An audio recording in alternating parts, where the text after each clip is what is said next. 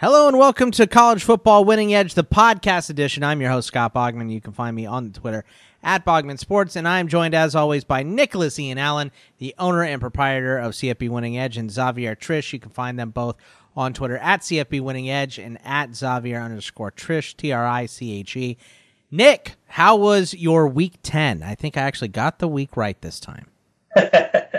It was a fairly laid-back week, I think. It was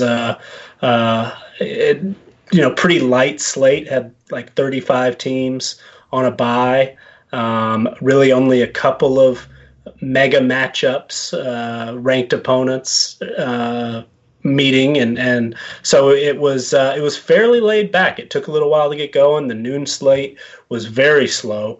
Probably the slowest window I've experienced this year so far, but overall, we were treated to some good games, some close games. We learned a little bit about some teams. We're able to get maybe a closer look at some teams than we had in previous weeks, like SMU and Memphis being on the big stage. So overall, it's every week's a good week, and it was fun. Good chance to check out some different teams and concentrate maybe a little harder on some of the teams that get overlooked from week to week.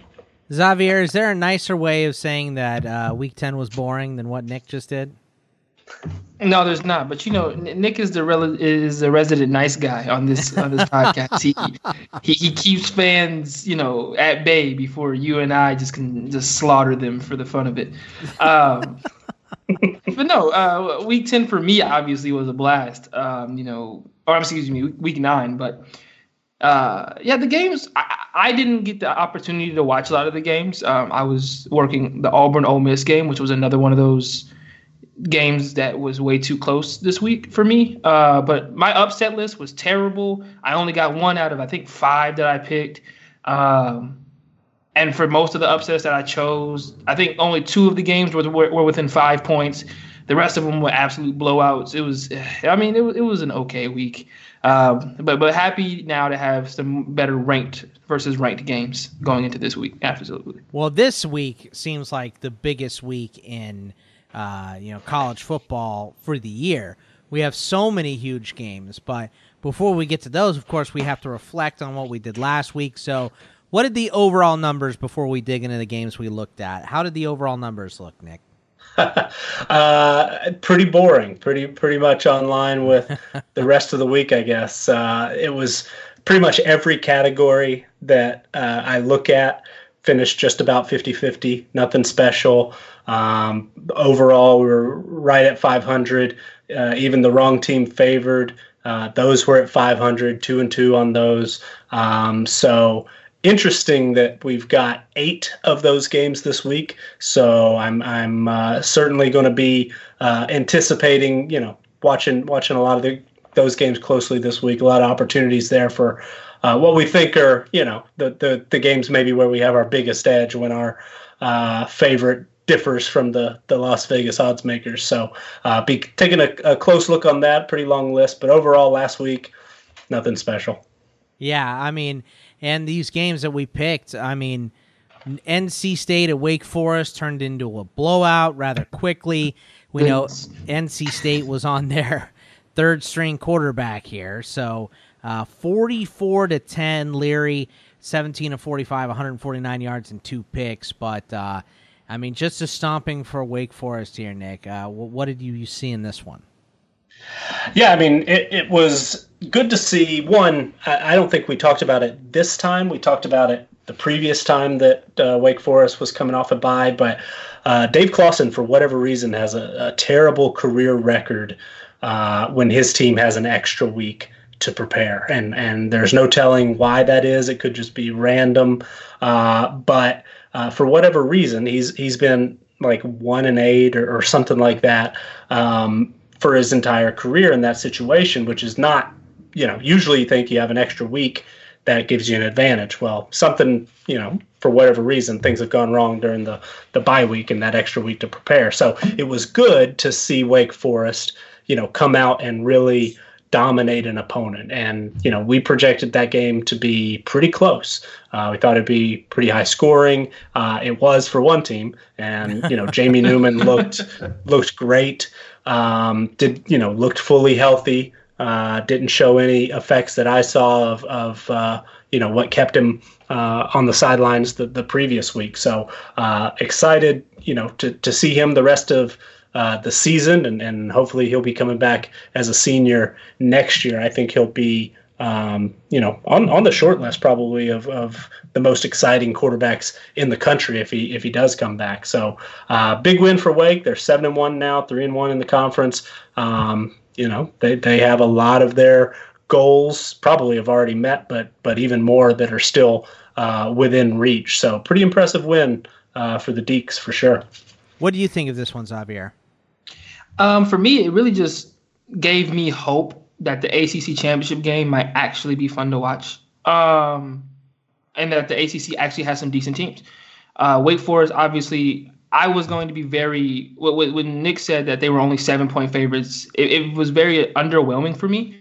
And I'm happy that Wake Forest went out and did what they did, because if they did only beat NC State by 7, then I would have thought that I think it was 23rd ranking at the time, would have felt a little bit too much for them. But they showed that they were not only worth the 23rd ranking, but obviously worth maybe being a little bit higher on lists than what's currently constructed.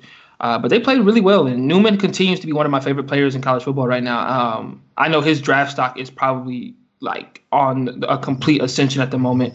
And like Nick said, he's going to come back for one more year, and it definitely makes Wake Forest a viable contender for the ACC next year, with him coming if he decides to come back.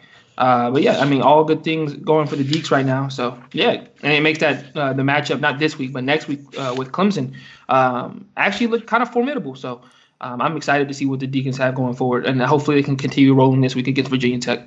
Nick is always in contention. That's what I've always said. That's right. He's always I'm always right a there. threat. That's right. Always a threat.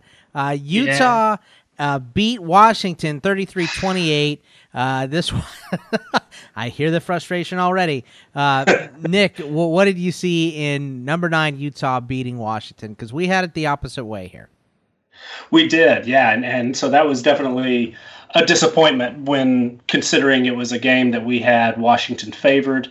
And it looked pretty good early. I mean, before we hit record, Xavier was talking a little bit, bemoaning his upset list and how a lot of them looked good early in the game. And this was one of those. Washington came out, looked like they were in control, the entire first quarter, and really kind of, held the tempo for probably the first 3 quarters until Utah just wore them down. And good to see Zach Moss, come back. He really sort of put the offense on his back in a lot of ways. Ended up with 100 yards and a touchdown, and has really been involved in the passing game the last few weeks. Had 5 catches, more than anybody else on the squad. So a couple of touchdowns and an all around good performance for him. I mean, he's not flashy, he's not super fast, but he's incredibly hard to tackle and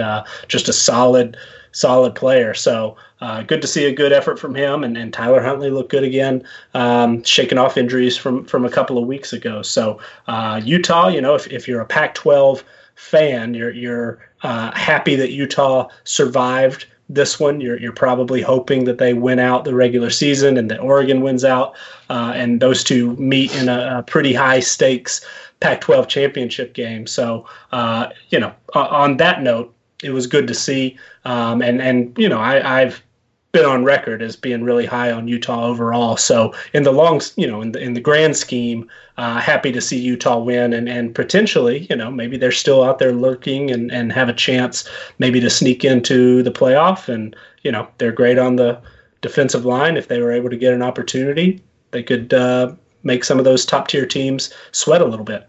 Yeah. I mean, they look good in this one, Xavier. Did you get a chance to see this Washington and Utah matchup? I went back and watched a lot of the highlights, a lot of the games I did not get to see this week, unfortunately. But what I will say is that I literally said last week when we talked about this game that I thought Washington could come out and beat Utah. My only fear was that they weren't going to be able to finish this ball game. And lo and behold, they come out, they start good, and everything goes to shambles all of a sudden, and they blow what looks like to be a comfortable lead. Utah storms back with the Zach Moss show, and Washington loses another one. I think this is the third game that they've lost by less than a touchdown in this year.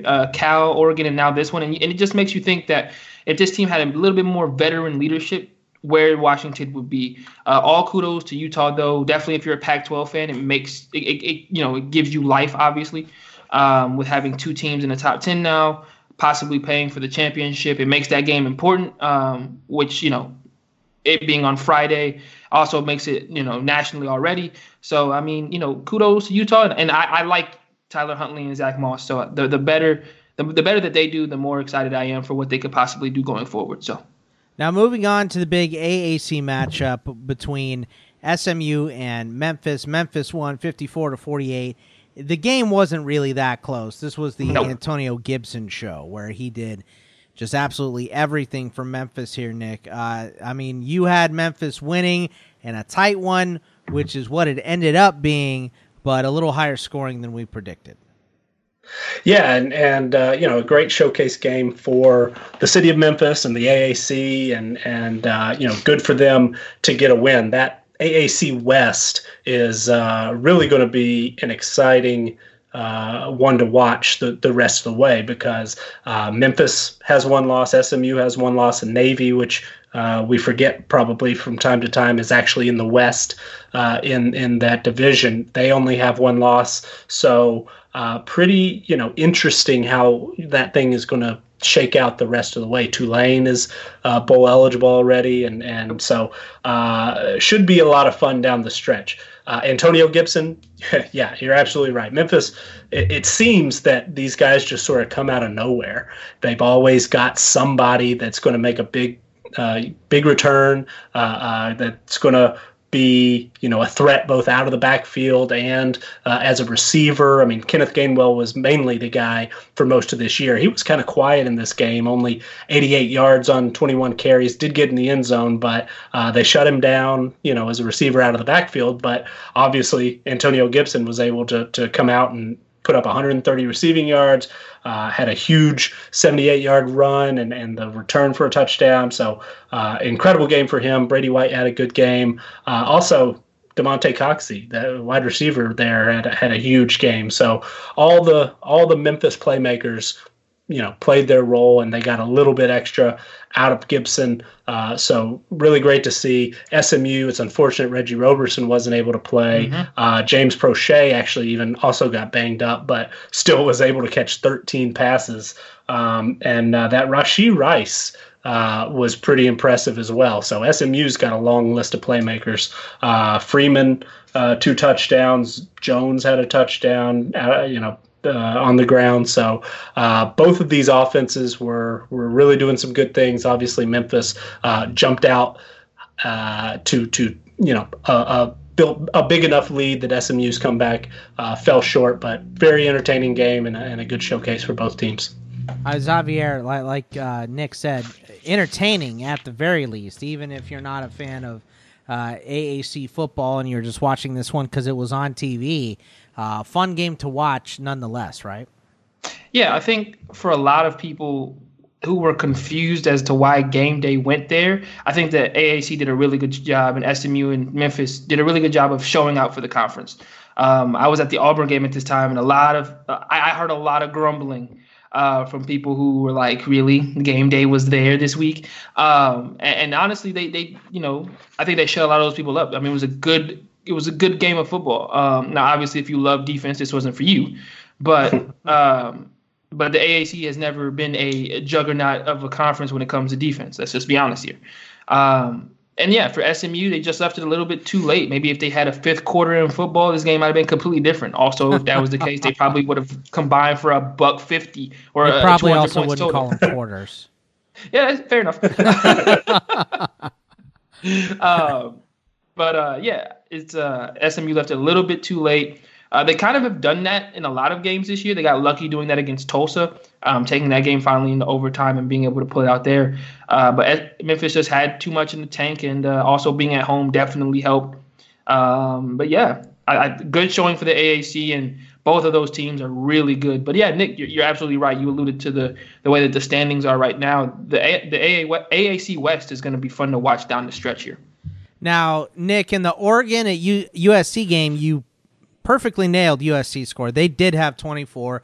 That's what you had them predicted at. But you shorted Oregon 3 touchdowns here. 56-24 was the final here. Oregon absolutely crushed USC, and not surprising to see them win, but maybe surprising to see them dominate in this fashion.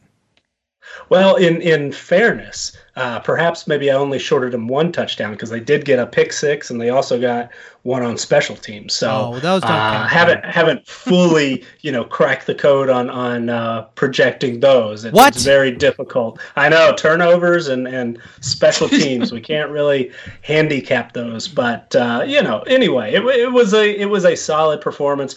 USC has been really good at home all year, and it looked like early on, they jumped out to a 10-0 lead. It looked like this was going to be another really tough game and an opportunity for USC to jump up and upset somebody. They already have a win over Utah, so we know that they can compete, with just about anybody. But for Oregon, it was great to see them bounce back again. Same talking point as we said with Utah. If you're a Pac-12 fan, you want both of these teams to run the table and meet in that championship game. And Oregon was able to get 2 huge plays in the second quarter. First the pick 6, then they gave up an immediate touchdown, which was a letdown, but then to come back and return that kickoff for a touchdown right before halftime really just took momentum all the way back, and basically it felt like that was the knockout blow. Oregon just dominated from that point. Justin Herbert was solid. He wasn't spectacular, but Juwan Johnson, had 3 touchdowns. Those 2 connected for 3 touchdowns, and that's big because Oregon has been incredibly banged up at the receiving corps this year. They've had one of their expected to be one of their top guys transfer. Johnson was hobbled. He didn't even play for the first 6 or 7 games, and the last couple of weeks he's been working himself back into the rotation, and it looks like now maybe he's healthy at the right time to be here for the stretch run, give them a big play receiver and a guy that can go up and get it, because they're also pretty small receiver in some ways. They've been relying on some of the smaller guys, Red and it escapes me at the moment. Johnny Johnson's not big, so for Juwan Johnson to come out and have a big game like that, I think is great moving forward. And the Oregon defense, obviously, not as dominant maybe as they had been in the past. We talked about they are somewhat susceptible in the passing game, but they were able to have 3 picks of Keaton Slovis in this game, which was huge. Took one of them back for that big touchdown. So impressive win for Oregon. Looks great. Scrolling on the bottom line, 56-24 for the Ducks. That's a good resume score for them. So impressive moving forward. And again, if you're rooting for the Pac-12, you're hoping that they can continue it through to the championship game. Xavier, what do you see in this fun Pac-12 matchup here? Yeah, I saw somewhat of a similar situation here, which I was just happy to finally see Oregon kind of flex its muscles. We've been kind of waiting to see them do that all year against a team that was maybe thought of as their equal or just below. And I was waiting for Oregon to really kind of flex its muscles all year against a team like this, and they did so. And I think that it bodes well for them going forward. It's a big resume builder for them, especially coming off of just beating Washington State the week before. Obviously, you had rumblings of whether or not they deserve to be in the top 10. Like I said, I thought they were going to be upset on the road. So obviously, a lot of the country also felt that way too. But for them to go into Southern Cal and blow them out and do it pretty handedly was definitely has to be a confidence booster for them, as well as the commissioner of the Pac-12 as well, who's obviously looking for them to be their either them or Utah to be their CFP representative. The only thing I will say about Oregon that kind of worries me is that coming into this year, they have the number one ranked offensive line. And I've kind of been waiting for their running game to have an explosion. And you would think that in the 56-24 blowout that their running game performed pretty well. But they only ran for right over 120-ish yards. And the only touchdowns came from Justin Herbert on the ground and Jalen Redd. None from Travis Dye, none from Darian Felix, and none from C.J. Verdell. I'm kind of waiting to see that offensive line really flex its muscles and show that they're the number one offensive line in the country. At least that we have them ranked in our numbers. And so that's the only worry I would take from here. That they couldn't run the ball in the SC team. That they clearly were better than on the night. But other than that, that's just me being picky. Oregon came out there and did what they were supposed to do. Now, the game I know that both you guys want to talk about a ton here is Georgia over Florida, 24-17. Georgia over Florida, 24-17 here. And Nick, you had it predicted almost perfectly. You had a 7-point game. You had a 27-20, but the Bulldogs won by a touchdown. That's exactly what you had. Yeah, and I was really pleased to see that it played out similar to the way that I thought it would. And we talked last week. I was a bit perplexed as to why people just had completely given up on Georgia. I mean, we had seen in years past, teams would lose somewhat inexplicably to an unranked team or what have you, and still, be able to challenge for a playoff spot. But it seemed like, Georgia lost to South Carolina, and then they were off, and then they had then they played Kentucky in just a slot fest, and then they were off, and so they were a little bit off the radar a little bit. And looking back at the stats at Kentucky, they were obviously really, really bad offensively, but a lot of that had to do with the weather. And that game, if I remember correctly, was up against, maybe another rank versus rank matchup in prime time. So not a lot of eyeballs probably saw it live and maybe just didn't go back and pay close attention. So I feel like people had sort of abandoned Georgia almost really without, that they did not deserve such scrutiny. And I know there seemed to be a lot of scrutiny on Jake Fromm. It was good to see him bounce back. 9.3 yards per pass attempt is really quite Lawrence good. Cager. Lawrence Cager, I was talking about Juwan Johnson. Lawrence Cager, same thing. Great to see him healthy. He is a big target. 7 catches, that's huge. Had a 52-yard touchdown.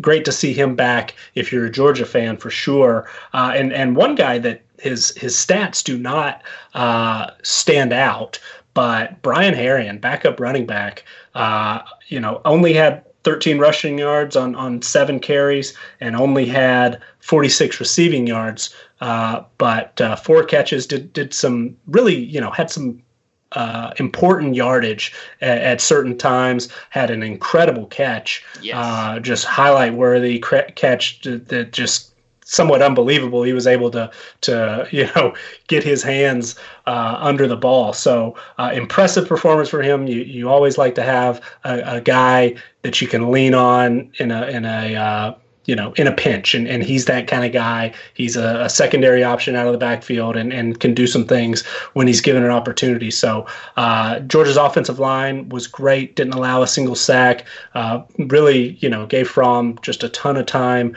to throw. So it really shouldn't be a surprise that he was able to find his 6'5" target in Lawrence Cager, 7 times and check it down to Herrien and things like that. That was very, very impressive performance by the offensive line there.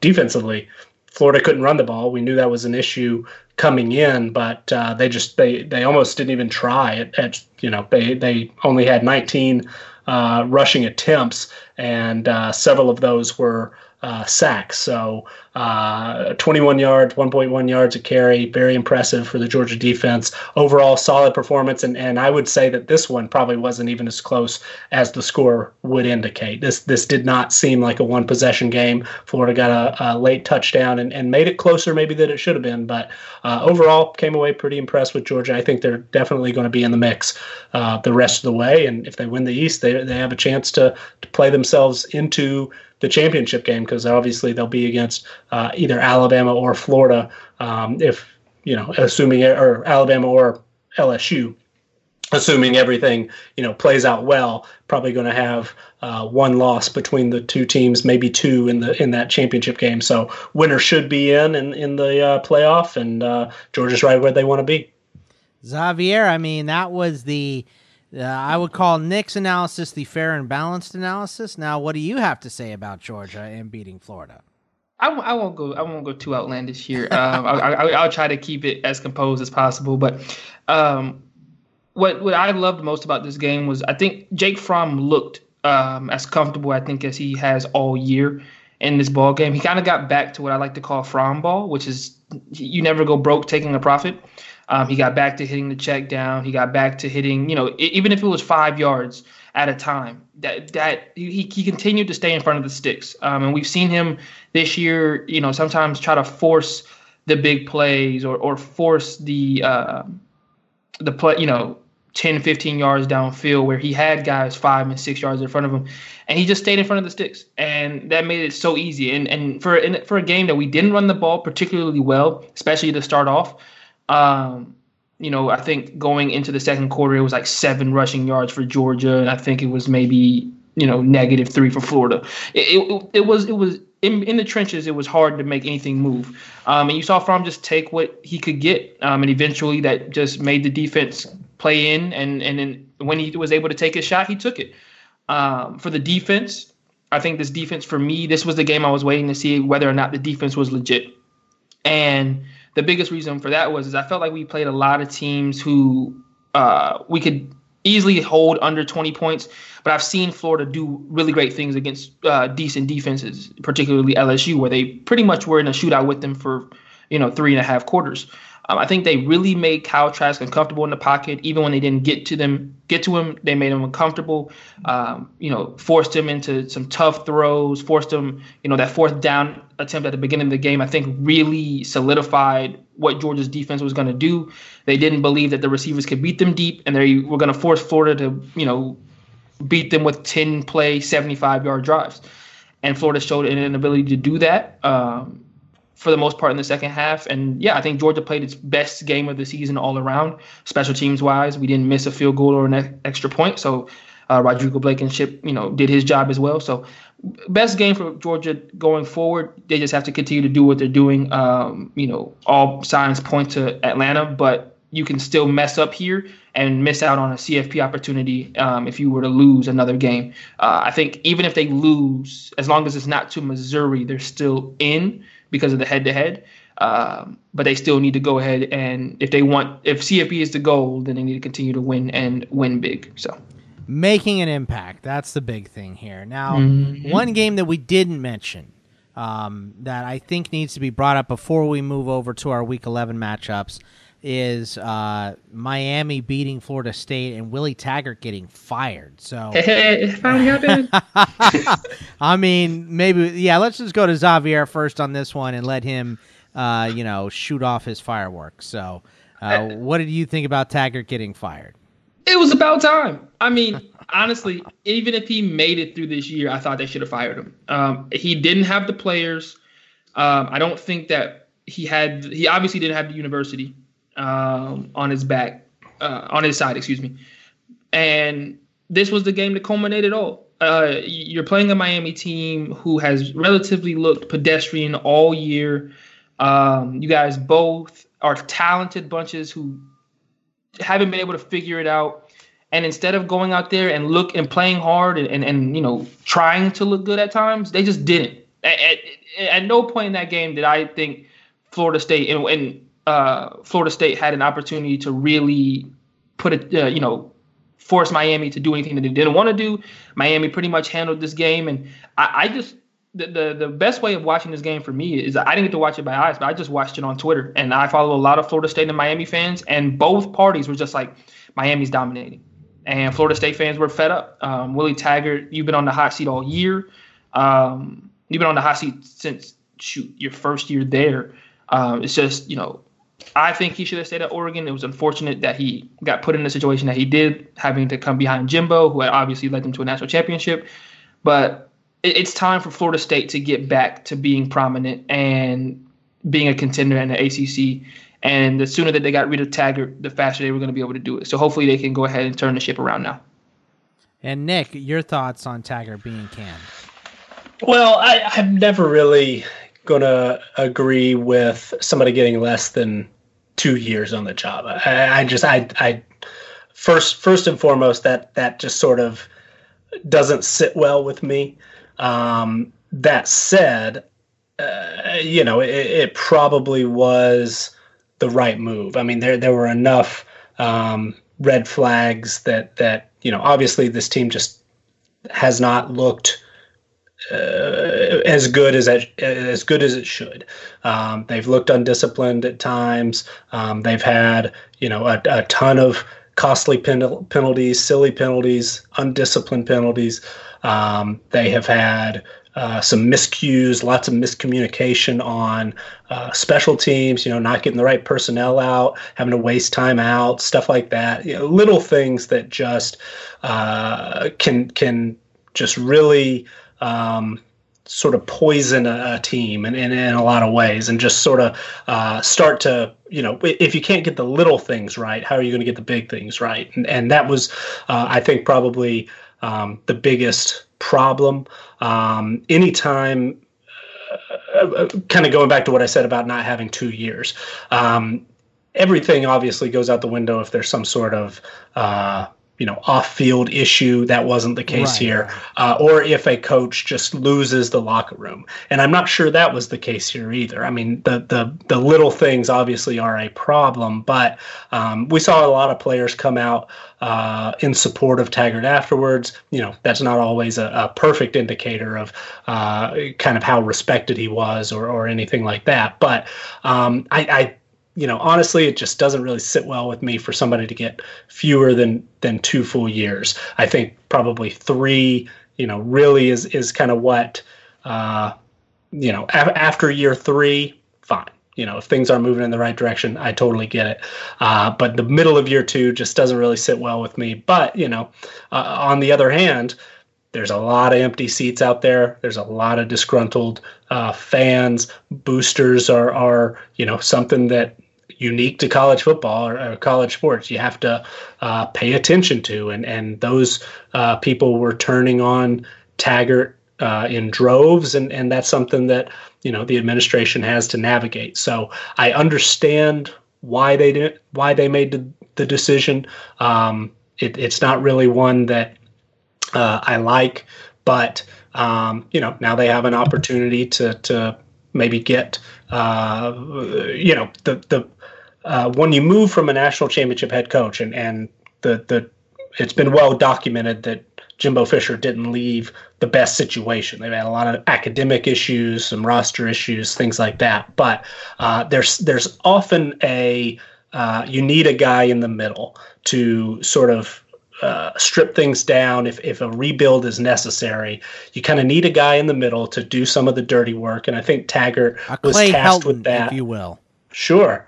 Somebody to clean up the academic side. It sounds like Taggart really made some moves in the right direction there. But then you need somebody else to sort of get you over the top. And it seems maybe Florida State's in that situation. Hopefully they can get, the right hire who can come in and sort of rejuvenate the program. I think we all agree college football is better if Florida State is a contender, and certainly would like to see the ACC raise its level.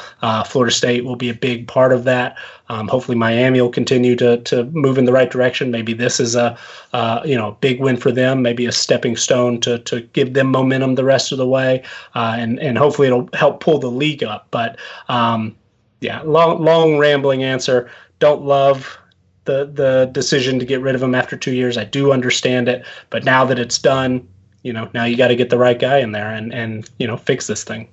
Yeah, I mean, like you kind of mentioned here, it's not all you being a head coach isn't all about wins and losses, but to boosters it is. And if you're not doing the job, you're going to get replaced, and that's kind of what happened to Taggart here. It's unfortunate that it happened, but I mean, you could see it coming a mile away. You just can't play that bad and be acceptable at a place like Florida State. It's just not going to happen. So I was not shocked by the move at all, but it does kind of suck. And look, if Willie Taggart was coaching the Steelers, he'd be there for a decade at least. So they don't give up on coaches, but Florida State and college just organizations in general do. So not surprising to see. I'm excited to see where he winds up next and to see if he can turn whatever program they give him around. So going to have to take a step back and climb back up. So I was going to ask first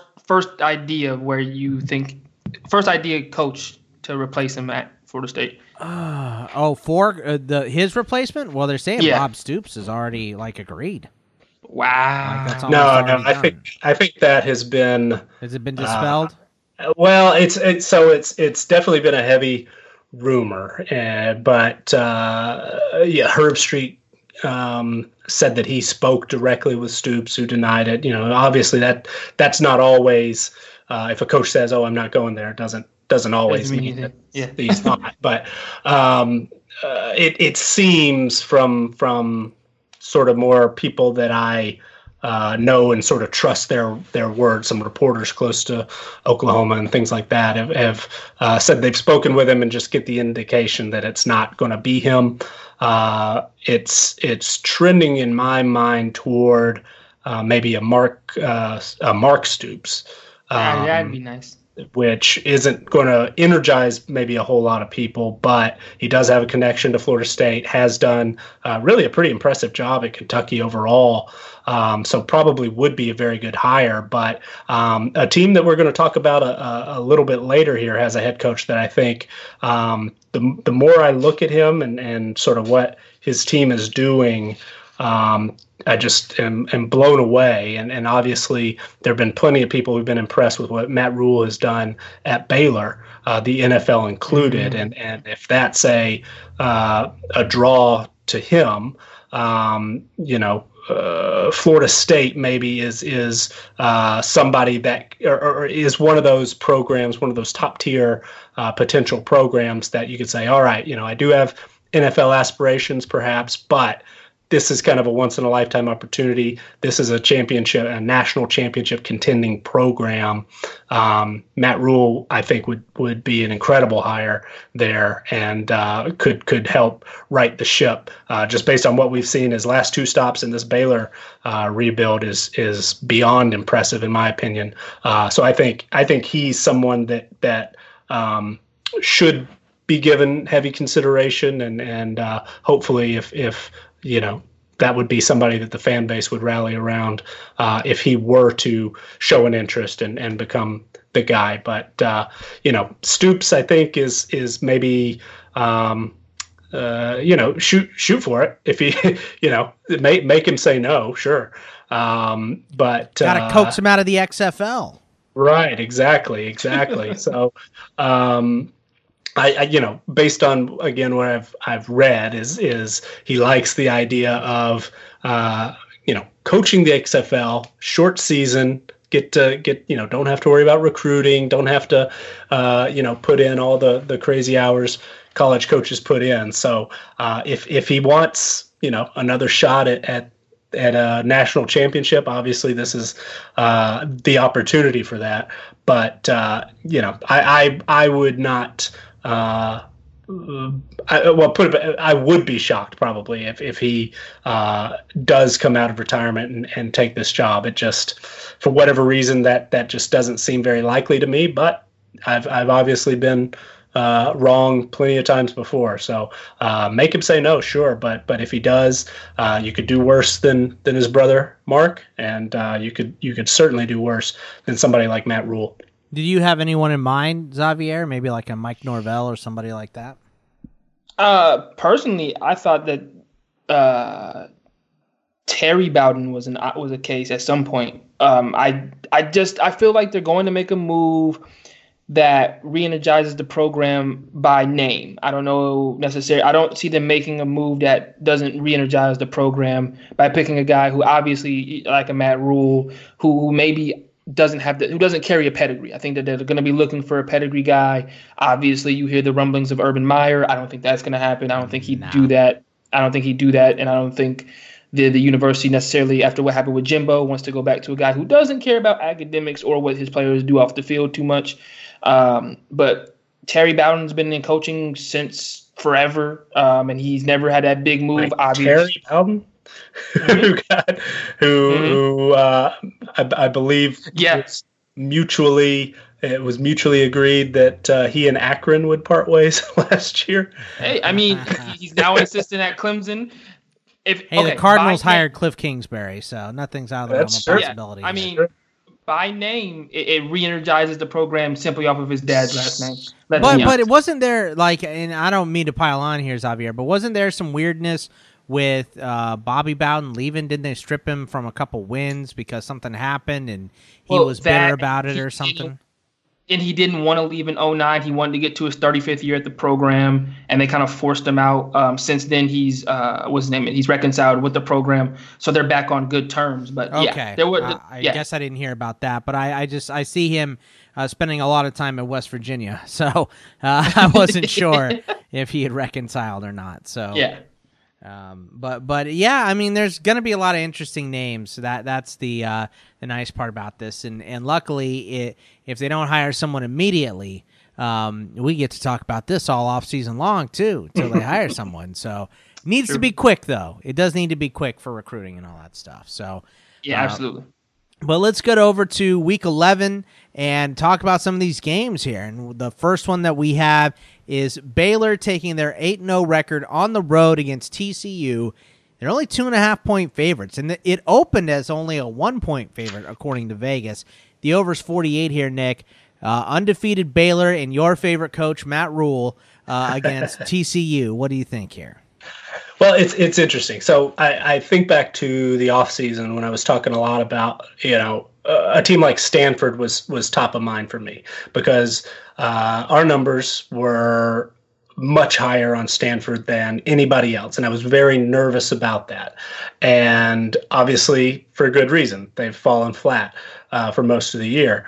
Bouncing back a little bit, we'll see how they finish. But, that was a team that stuck out to me as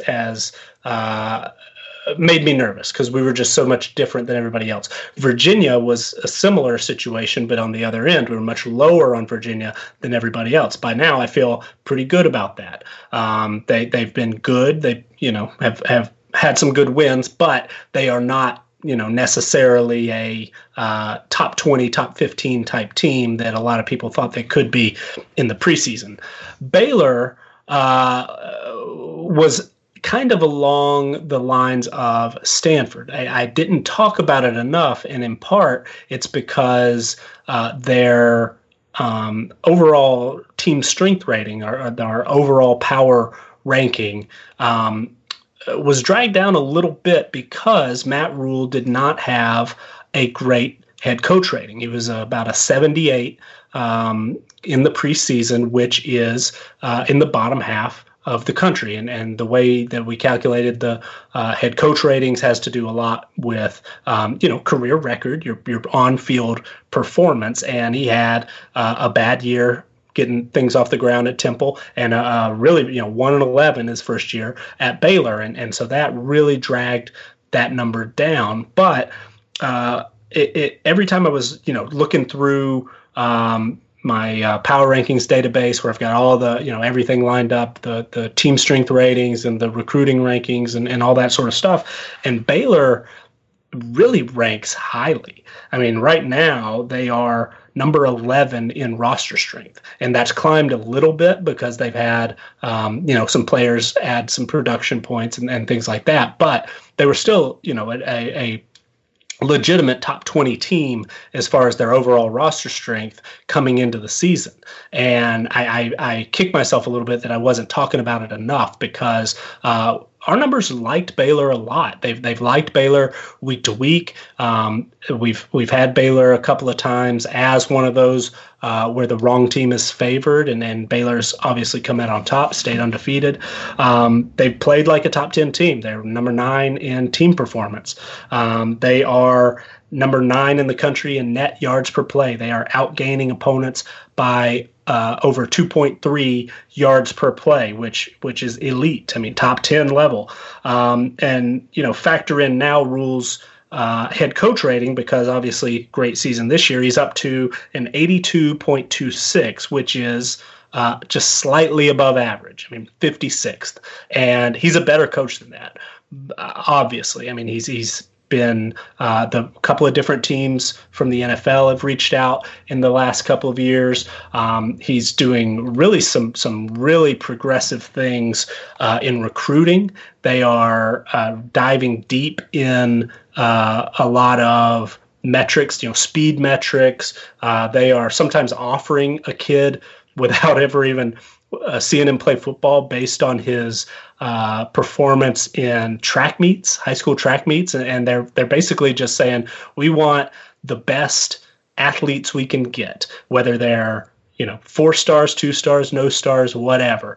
Give us speed, give us size. They are just going after, okay, you're 6'5", 230. Hey, how about a scholarship to Baylor? Get on campus and we'll make you a football player. That kind of thing. That's probably oversimplifying it, but everything that I've read and heard is pointing toward he and his coaching staff are going out and getting a lot of project players, and they're confident enough in their coaching ability that they can develop those players into big time college football players. And it's early, but it's working so far. And I've been incredibly impressed with Baylor, with Matt Rhule. And one thing that really sticks out to me on his coaching resume is he's coached both sides of the ball. And I think that's something that's really underrated when we're talking about head coaching candidates in college football, and I'm sure we will spend a lot of time talking about head coaching candidates as the season comes to a close. And you sometimes get the hot coordinator who has just been lighting up the scoreboard or whatever, but they basically have been a quarterback's coach their entire career, and that's important. Most important position on the field, obviously, and being able to call an offense is important, but having an all-around knowledge of the game that you can, gain over years of coaching on offense, on defense, on special teams. Matt Rhule has also been a special teams coordinator. So his resume really speaks to me, because he started out as a linebackers coach. Then he coached defensive line for looks like 3 years. Linebackers. I mean, not only did he coach on defense, but he coached every level of the defense just about. He's been, after his 6th year in college coaching, flipped over to offense, became an offensive line coach. He's coached quarterbacks. He's coached tight ends. He's been in the NFL. He spent 1 year with the New York Giants as an assistant offensive line coach. So that to me is very impressive. He's got the ability to coach anybody on the field, and that's somebody you want sitting at the head of the table. And that's somebody that I trust when they're going to, go out and evaluate, kids just based on some of these metrics, just some of these athleticism, points, criteria. I trust a guy that sort of has this resume. He's got a band of coaches that have been with him for a long time. He's got results turning teams around, and Baylor has played like a top 10 team. So anyway, they play TCU this week. And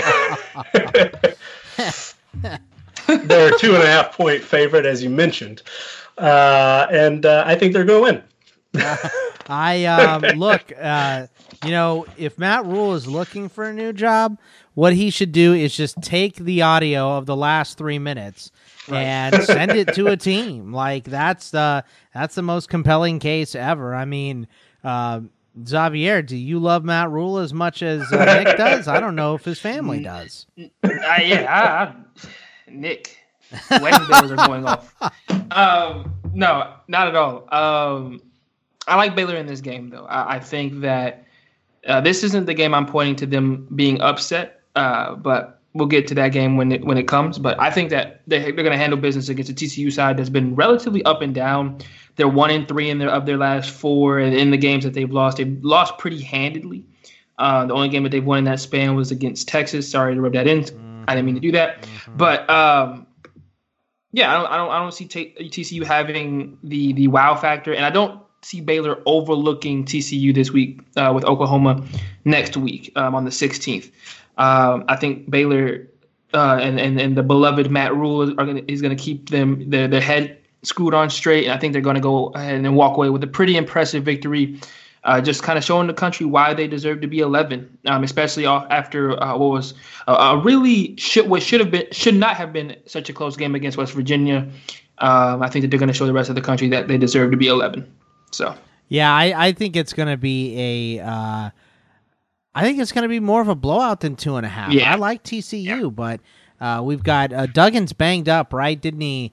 Somebody DM'd me and told me that he banged his hand on offensive lineman's helmet in the last game. He's banged up. Their backup, Mike Collins, is banged up. Alex Delton transferred or put his name in the transfer portal. Justin Rogers put his name in the transfer portal. So they've got their top 2 quarterbacks are questionable, but probably probable. Yeah. And then it jumps down. Matthew Baldwin, the Ohio State transfer, is doing a medical red shirt. So it's 2 banged up guys, and the 6th guy on the depth chart is their situation at quarterback. So that's a bit shaky. Yeah, Duggan, if he's not 100%, that makes me like Baylor even more, I think. Yeah, and so I think this is going to be a Baylor butt kicking, but we'll see how it ends up turning out here. Now the next game is how would I describe this game? A boring, fun game, I think is how I describe it, because we're going to get all kinds of running in the Iowa at Wisconsin game. The over is 38 points. Xavier already hates it. The over is 38 points, so nice and low scoring. Hopefully there's some weather here. I haven't heard anything, but that would be nice. But Wisconsin coming in 9.5 points. They are coming off a bye in 2 disappointing losses, so they got to be coming in here pissed. So that makes me think that this is a viable line here. Nick, how do you see this one going? Well, so Kirk Ferentz, Iowa head coach, is sort of the opposite of Matt Rule as far as our head coach ratings go. He came into the season with over a 90 and was the top rated guy in the Big Ten, which to me was a bit of a surprise, and perhaps I'm going to have to look at the formula a little bit over the offseason. But you know, on the other hand, that's somewhat deserved, because Iowa, based on their recruiting ratings, is not a super talented team. And in roster strength, they rank 53rd in the country, 10th in the Big Ten. So for them to be a legitimate top 20 team, which I believe they are, obviously coaching and development has played a key role. And they've been unspectacular on offense. They rank 81st in yards per play. But the last couple of weeks, Wisconsin has seen their offensive production, especially their explosiveness, just come down and down and down. Early in the year, they were among the nation's leaders in net yards per play. Obviously, their defense has played a big role in that, as ranked among the top 1 or 2 in the country in yards per play all year. But in conference play, they've only averaged 5.35 yards per play, which ranks 81st among all teams that are in conference play, and it's a drop down from they were 21st just a few weeks ago, averaging over almost 7 yards per play. So against stronger competition and tougher defenses, Wisconsin has not been able to move the football consistently. And that's a problem because Iowa is solid on defense. I mean, they rank 11th in yards allowed per play. So this is going to be a fairly even matchup. And Wisconsin is a little more talented player to player. They rank 27th in roster strength. So, that's significant. But we do give Kirk Ferentz an edge in coaching. His head coach rating is a bit higher than Paul Chryst. So I was a bit shocked that this line started at 8 and then has moved up almost to 10. I see this being a very low scoring game. I see two pretty evenly matched teams. I know that Jonathan Taylor is one of the best running backs in the country and arguably one of the best running backs in college football history, but we've seen him be shut down this year, and I'm not so sure that Iowa's not going to be able to keep him in check. And I think you're right. I think there will be some weather. I know it's going to be cold in the upper Midwest on Saturday, it probably in the 30s for the highs. So, that's an issue. I think there is a chance of snow. I heard for the Minnesota game, so that would make me think that it's potential in Wisconsin as well a little later in the day. So that to me doesn't necessarily speak to one team beating another by double digits. So I was pleased that our projection came to Wisconsin as favored, and rightly so. They are probably the better team, but we only have them favored to win by 6. Final score prediction is Wisconsin 20 and Iowa 14. And part of that is Kirk Ferentz is we give him the benefit of the doubt more often than not. He finds a way a lot of the time to, similar to some other coaches we've talked about in the past, sort of ugly up a game, keep it close, get it to the fourth quarter, and give your team a chance to win it late. And that this seems like that kind of game because I don't think Wisconsin is going to dictate the tempo. I don't think they're going to, impose their will and just sort of race out to any big lead. I just haven't seen that from them in Big Ten play. So obviously Wisconsin has been very good this year. Iowa is solid. I think it's a pretty evenly matched game. Wisconsin with the home field advantage, slight talent advantage, should win, but I think it'll be close. Xavier, how do you see this one playing out? It's interesting to me that Nick is firmly on the Iowa side. I feel like I'm on the Wisconsin side because I don't know that we can discredit the 4 shutouts that they had. And I'm not saying that Nick was, but I think that coming off a bye week, being pissed, playing at home, I think it all adds up to a Wisconsin butt kick in here. So what do you think about this one? Yeah, I think Wisconsin is going to win this game by a lot, as much as you can get by a lot in a Big Ten game, which is probably going to be 14 points. Right. That's an ass kicking in exactly. the Big Ten, right? That's domination. But yeah, I think Wisconsin's going to be a pissed off team that has essentially blown away their chance at any type of CFP appearance or an opportunity in the Big Ten championship game. Although we'll see coming up how Minnesota decides to pan out. They're still second in their division. So that's all that they're playing for right now. And they understand that they've got 4 Big Ten games left. Their season still hangs in the balance, but that their season is pretty much over if they lose this game. They'll be 3-3 in the conference, 6-3 overall, and Iowa will jump them on head-to-head and on conference record, essentially saying no to them making any type of run to the Big Ten championship game and giving them a chance to win the Big Ten.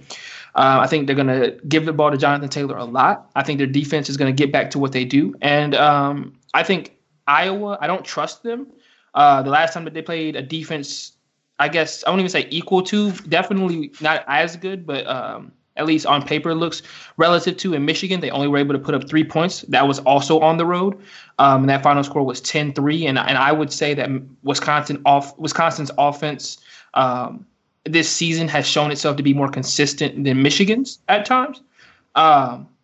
And so I see Wisconsin absolutely, doing a job this week against Iowa. I think Wisconsin is the better of the two teams. I think that in this game, you definitely have to take home field advantage into account. If Wisconsin was going on the road, you would be getting a reeling team coming to your home place if you were Iowa. However, being at home just allows you to play a little bit more relaxed, a little bit more comfortable, especially for that fan base, which isn't a very volatile one. It's not a very angry one at all. You won't see them being booed at any point like you maybe see at like a Florida State or something like that, or even out of Georgia, which happened a couple weeks ago. I think Wisconsin handles business and gets back on track, trying to make a late push for the Big Ten championship game. Gonna be a fun one for sure. And for the record, Nick, you still had Wisconsin winning this game, so you're just not beating this 9.5 point spread. Correct. Penn State on the road against Minnesota. Penn State coming in ranked number 5, 6.5 point favorites in this one. 47.5 is the over. Both 8-0, Nick. Gonna be a fun game. And I believe this is the early game with LSU Bama being the afternoon game. So how do you see this one playing out? I'm really excited for this game. I've been high on Penn State, especially their defense for several weeks now. And I believe Minnesota, though, probably not, 8-0 is a bit misleading. They have had some very close calls against some questionable opposition early in the year. And their non-conference games, I mean, they were taken to the wire by South Dakota State. They were taken to the wire by Georgia Southern and Fresno State. So that is not particularly impressive. However, in Big Ten play, and again, they have not exactly played the cream of the crop in the Big Ten, but they have been much, much better. And I did do, I went through and on the team performance database for our patrons can see every team score, every game grade, the entire year, and sort of how that stacks up. I went through and took an average of the last 4 weeks. Sometimes I like to sort of get a sense of which teams have been overperforming their season average or underperforming their season average recently. And, can that tell us something? And Minnesota is certainly a team that has been much better over the last month than they were early in the year. And to me, that's a very good sign. They actually rank number 8 in the country over the last 4 weeks as far as team performance. So they played like a top 10 team and over the last month. So in a sense, that high ranking is somewhat deserved. But on the other hand, our numbers, our power ratings, still only have Minnesota 22nd. And they are 40th in roster strength. So they're a good team, but they are not a great team. They have played great of late against shaky competition, but I am interested to see. I do sort of, for whatever reason, kind of like PJ Fleck. I like his shtick for whatever reason. I get that it's corny, but I don't know. I just it works. It's corny and it works. It seems to. I mean, he got him a 7-year extension, so it works. Yeah. And he built Western Michigan into the most talented team in the MAC, and obviously took them to the New Year's Six. And this turnaround in Minnesota, I think, is quicker than anybody expected.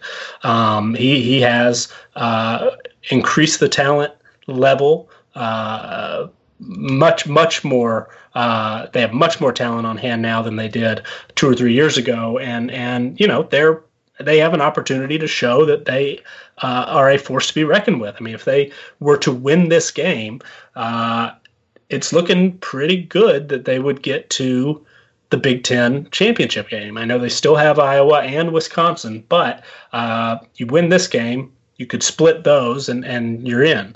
And even if you lose this game, split those, there's a good chance. So Minnesota has a real opportunity here, and Penn State is very good, but they also are not a great team. We only have them ranked 10th in our overall team strength ratings.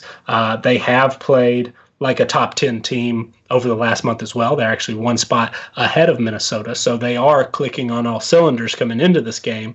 And defensively, they're one of the best of the best. So I do want to see Minnesota, how they stack up. They've got great receivers. They've got the running back depth chart goes on to the second page. It's so long.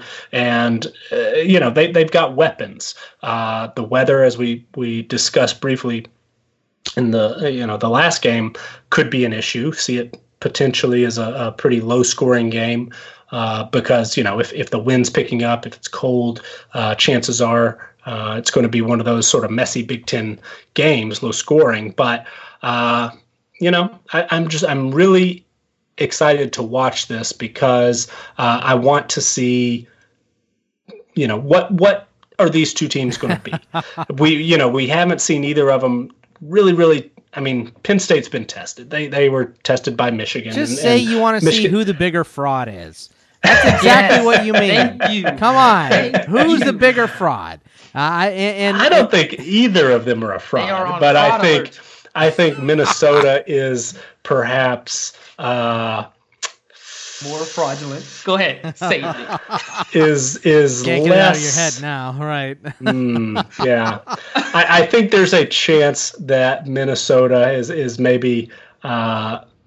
Maybe this is too much too soon for Minnesota. It's possible. They are only a top 40 team as far as their talent goes and as far as my numbers go. So there's a big gap there. Penn State is a top 20 team in roster strength. So I want to see, what that home atmosphere looks like. Biggest game they've had in quite some time.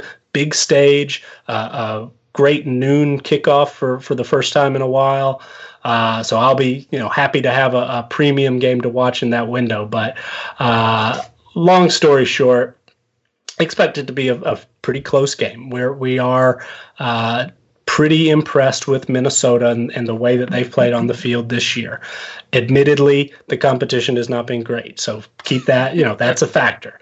But our numbers project Penn State to win, but for Minnesota to keep it close, we've got the final score at 21-17. I think Penn State probably keeps the Minnesota offense in check, does enough on offense themselves. Sean Clifford does enough.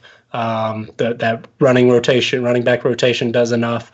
Penn State gets out of there with a win, stays undefeated, sets up a huge matchup with Ohio State coming up.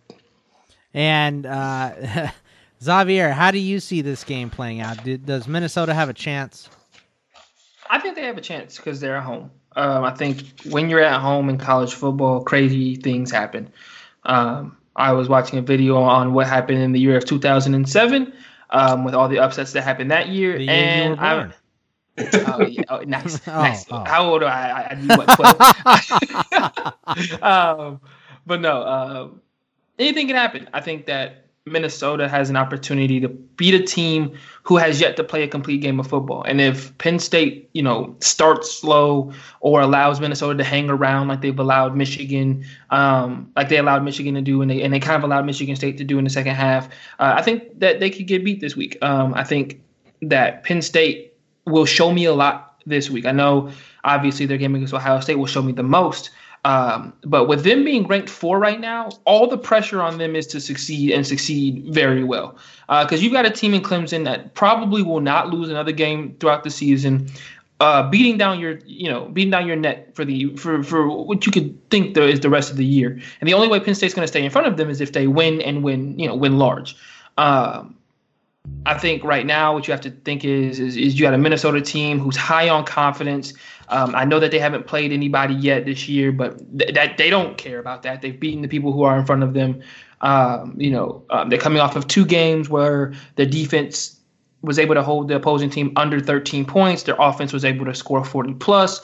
Things are looking really good for them. And once again, thank you to the schedule makers for making this a noon kickoff so we could get something early on in the day. But I think what you have to see here is you see a Minnesota team with high confidence playing a Penn State team who people feel are battle tested, but I'm waiting for them to, play a complete game. And so, to an extent, this is who's the least fraudulent and who can put it all together for 60 minutes against, Minnesota against real competition, and Penn State, can you play 60 minutes of football instead of 30 or 35? So, yeah, I'm going to go with Penn State here just because I think they're the more talented team and I think they're the more battle-tested team. However, don't be surprised. I would not be surprised in the least bit if Minnesota comes to play, that home field advantage allows them or pushes them to a win, and that they win it by storming back in the second half. And best believe next week's podcast, I will be on here talking about how fraudulent the Nittany Lions are. And if Minnesota loses, then for me, it wouldn't have been a surprise. The pressure is all on Penn State here. Yeah, that's a good point to make. I think you're at 150,000% right on that. It is all the pressure is on Penn State. So if they don't win, they're choking, and if they win, you should have beat them anyway. So right. All the pressure's on Penn State. So I think that's going to be a real fun game to watch. I have got Penn State, but I have no idea on the line. Like, I would not put any money on that one. It makes me super nervous. But I tell you what, LSU and Alabama, Bama already favored by 6.5. This is a game that we pretty much been looking forward to ever since LSU beat Texas. Kind of, we knew they were for real and all that stuff. So this has been the game that we've been looking forward to the most in college football this season. Nick, how do you see this one playing out? Because I don't know that you see it as very close. Yeah, I was surprised because went through and obviously, if you've listened to this before, you know that sort of my big thing that I work through day to day is what I call FBS team profiles, and it's got a full roster. It's got recruiting ratings and do some different formulas, throw them in there, and it gives us an overall player rating for each player. And so go through and make note of injuries, make note of personnel changes, transfers, all that sort of stuff. And Alabama obviously has the biggest, most important injury in college football right now, with quarterback Tua Tagovailoa having ankle surgery just a couple of weeks ago. All indication is, he's back and healthy. He'll be fine. He'll be out there. He'll start. Things are looking good. But ankles are tricky. Yeah. And, surgery, whatever it is, 2 weeks ago, I don't care if you had your tonsils out, it's going to perhaps be an issue, trying to play a football game in 2 weeks against arguably the number 1 or number 2 team in the country. And so factoring that in, we Tua obviously is a 100 rated player. That's our maximum overall rating. But because I don't necessarily trust somebody to tell me like, oh yeah, practice, he's looking good to go. I don't necessarily trust. What are they supposed to say? Nah, he looks like crap. Right, exactly. So we do have it split. Do factor Mac Jones as factor his rating in a little bit higher than we normally would. The starter against Arkansas, and he was great, by the way. So it's not like Alabama is just going to be completely lost should Tua, re-injure something, God forbid, or not be 100% and have to, come off the field from time to time. So keep that in mind. This isn't Alabama at full strength. They would be number 1 in our overall power ratings if Tua was fully healthy. He is not, so they are number 2. So keep that in mind. Najee Harris, the running back and their top ball carrier, was banged up a little bit. Hear that he's fine. I do trust that a little bit more. Devonta Smith, who's had a couple of huge games this year, a little bit banged up. Their center, Chris Owens, a little bit banged up. So Alabama is not at full strength. On the other hand, LSU lost a 100-rated linebacker. Michael Divinity left the team earlier this week. That's a blow. It's not a huge blow. LSU obviously is very, very talented, and linebacker is easier to overcome that sort of loss than it is to your starting quarterback, where LSU obviously has had an excellent, Heisman frontrunner, Joe Burrow. But LSU also a little banged up in the secondary. Grant Delpit, arguably the best defensive player in college football coming into the year. This year he's had a couple of times where he wasn't maybe playing up to that full potential, but he's still a first-round type guy, an All-American, excellent player. Not sure he's going to be at 100%. They've been banged up a little bit on the defensive line. They've made some rotations in the starting lineup for the offensive line. So, LSU is as good as they are, they're not necessarily at their maximum potential either. The way these teams rank as far as our numbers go, I said Bama's number 2. LSU is actually number 6 in overall team strength, everything considered. We're a little bit lower on Ed Orgeron as a head coach. I think he's a perfect fit. I think he's a great motivator and all of that. But just based on his track record, that pulls him down just a little bit. They're both top 5 in roster strength. Alabama would be number 1 if everybody was healthy, but they're actually just number 4. LSU is number 5. Team performance, these two have played like the number 2 and number 3 teams in the country. LSU is number 3 in team performance. Alabama is number 2. And in my favorite metric, net yards per play, Alabama has been the 4th best team in the country, 2.18 yards per play, outgaining their opponent, and LSU is number 5. So these are very evenly matched teams. Alabama might actually even be banged up a bit more, especially with Tua there. So all that said, we've got Alabama favored by 2 touchdowns. Alabama by 2 scores. I mean, Alabama by 2 touchdowns. And so I am high on LSU, have been very impressed with them offensively. Coming in the preseason, we talked about how their defense rated as the number 1 defensive roster strength in the country. All that said, Alabama is, as far as our numbers go, the better team. And part of that is coaching. Part of that is just depth. Alabama has played better on the offensive line. That's a factor. Alabama's secondary has been very good this year. The front 7 worries me a little bit because they're starting some young players that Alabama has not played the greatest of competition either. So it worries me a little bit that this is that, the first real challenge for them. And some of those young guys are going to be in a big spot. But player for player, unit for unit, just marking down the line, as evenly matched as these teams are, Alabama is just better at every spot, and those little edges just add up over time and put it all together and throw it into our projection model, and Alabama is favored to win this game 41-28. Yeah, I feel like I'm disagreeing with Nick all over the place, but I for whatever reason, I feel like a battle-tested LSU team is going to come out on top here, and I don't have nearly the numbers to back it up. They might. LSU is talented enough to beat anybody, and this is a different LSU than Alabama has faced in years past, and that counts for something. Right. I mean, Nick Saban is as great a mastermind as there is in college football. Give him 2 weeks, he could beat the New York Giants, I think.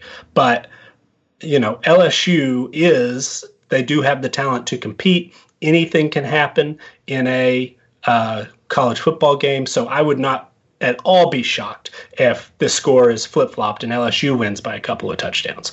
Any outcome probably is not going to surprise me unless LSU wins 45-0, something like that. Right. But just the way the numbers shake out, I was surprised that Alabama, we give them that big of an edge.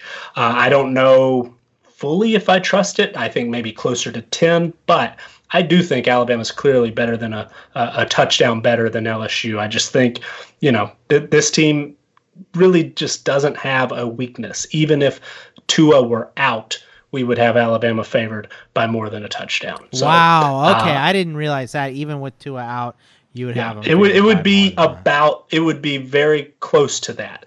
Tua's worth about a touchdown in our numbers, but yeah, if he were out, that we'd still be on Alabama to win and probably cover. It'd be close. It'd be right around that 6.5. But I'll go ahead and say, yeah, probably we'd be favoring Alabama. Most fun game of the year, Xavier. How do you see this one going? It's the game of the century of the week. I got LSU. I think that LSU is the more battle-tested team coming into this game. I've liked what I've seen from LSU over the 8 games that they've played this year.